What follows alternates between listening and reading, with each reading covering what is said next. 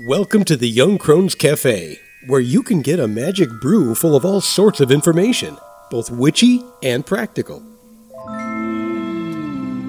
Grab a cup of coffee and join us. I'm Elizabeth, a wordsmith. And I'm Dave, a modern-day sage. We are going to talk about various witchcraft and life topics from a slightly more mature perspective, at least most of the time. Thanks for joining us.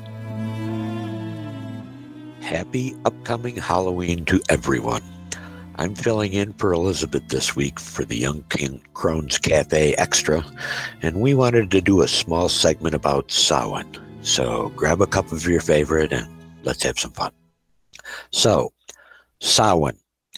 Pronunciations do vary a bit, but Samhain, as I'm saying it, even though it seems to be spelled Samhain, Samhain is somewhat kind of a universal pronunciation across the European-derived pagan community, so the Celtics and the Normans and whatnot.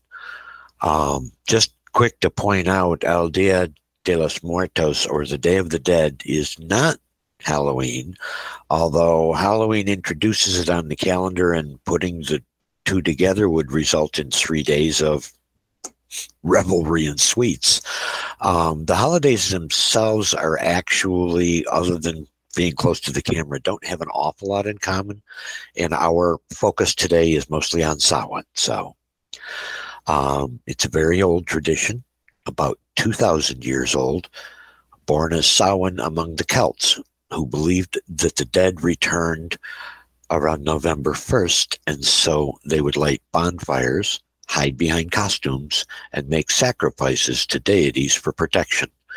The Druid priests would attempt, during these ceremonies, to commune with the dead to be able to divine the future.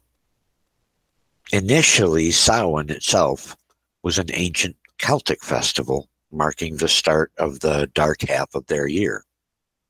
It has been supposed that they only really had 2 seasons, marked by Beltane, or the start of summer, and Samhain, or the start of winter.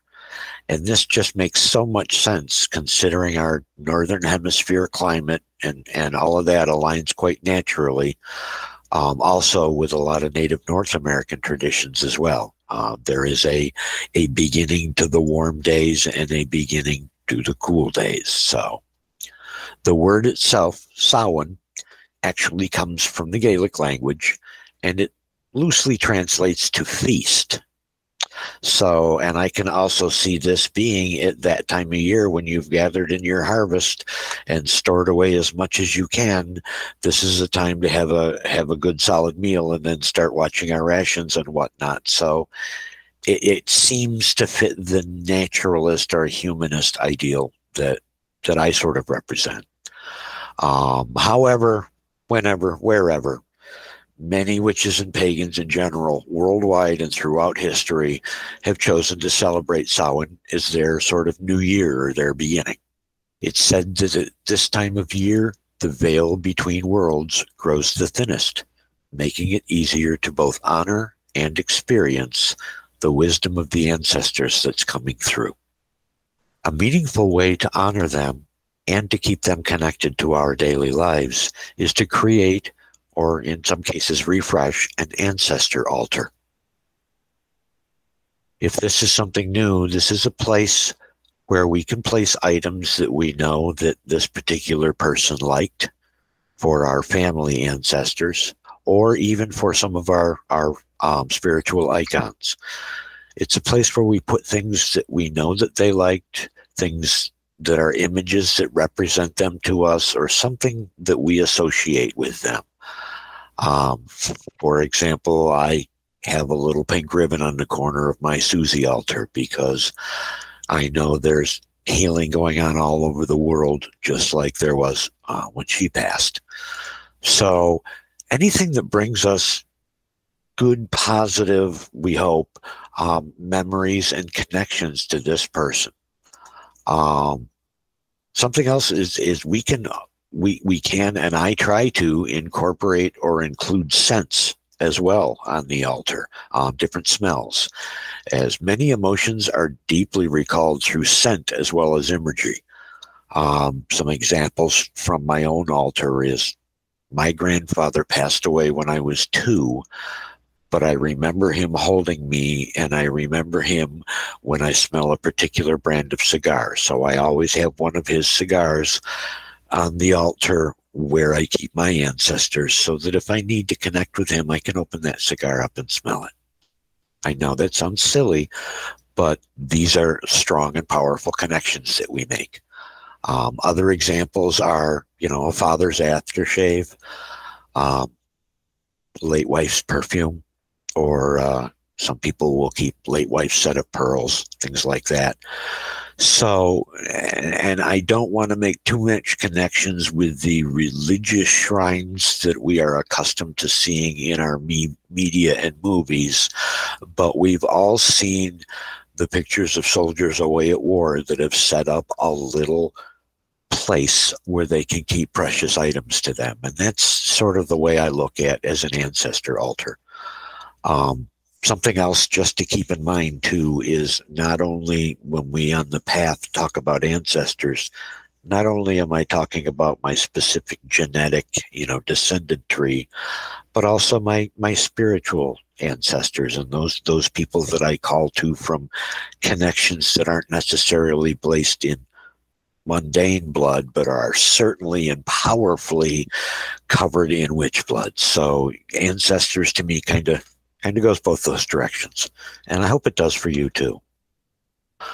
I'm reading off a cheat sheet that Elizabeth gave me. So offerings such as food, drink, and stuff like that, or seasonal and traditional items, incense or candles are always a lot of fun.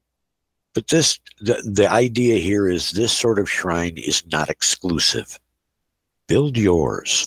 Put on it what you feel right about putting onto it. Like how long do you leave this up? Well, that's a range for me of moldy bread to forever. And what I mean by that is, like, sometimes I'll put a symbolic food representation on my altar, and usually after about an overnight, I'll take it off of there and bless it and put it in the trash, because I'm not really into bugs on my altar. Yard altar, I usually leave things there until nature has taken them. But the whole idea with this shrine and this connecting with our ancestors and things like that, something to remember is that there are cultures in the world that still to this day prop their ancestors properly wrapped and properly and ceremonially preserved, that actually have their dead in a special room in their house. So that to me would be sort of like the extreme of an ancestor altar, and I'm careful not to make a pun here because I feel that this is sacred. So there are cultures up there that this is how they take care of their ancestors. I guess what I'm trying to say is this is the time of the year when the veil is thin and we're thinking about these things anyway, so that we make what's important to us as a shrine and make it ours. I mean, some people have ancestor altars that are Halloween or Samhain time of year, and then in some cases, I know pagans who will take it down and build a Yule display, and there's absolutely nothing wrong with that. Some do it more by seasons or by moon cycles, and in my case, I have an ancestor altar that I sort of maintain right in my home. It's part of where I feel home. So if you're looking for the right time, like I said, to create or reconnect with your own, the simple act for me of standing or sitting and contemplating things that are on it each year and deciding what I want to change and what I want to add and things like that, it's a very powerful and emotional and very expressive time. So don't let it catch you off guard if while you're cleaning things off that you shed a tear or something like that. It's okay. That's what this is there for. So, and this is the time to do that. Now, closing up with a fun fact, as we always try to remind ourselves to mix some mirth in with our reverence. Is Elizabeth's research tells me that the original jack-o'-lanterns were carved from turnips. I'm just going to leave that right there for you. So, blessings from two young crones. Happy Halloween, blessed Samhain to all. Please be safe and be loved. So it be.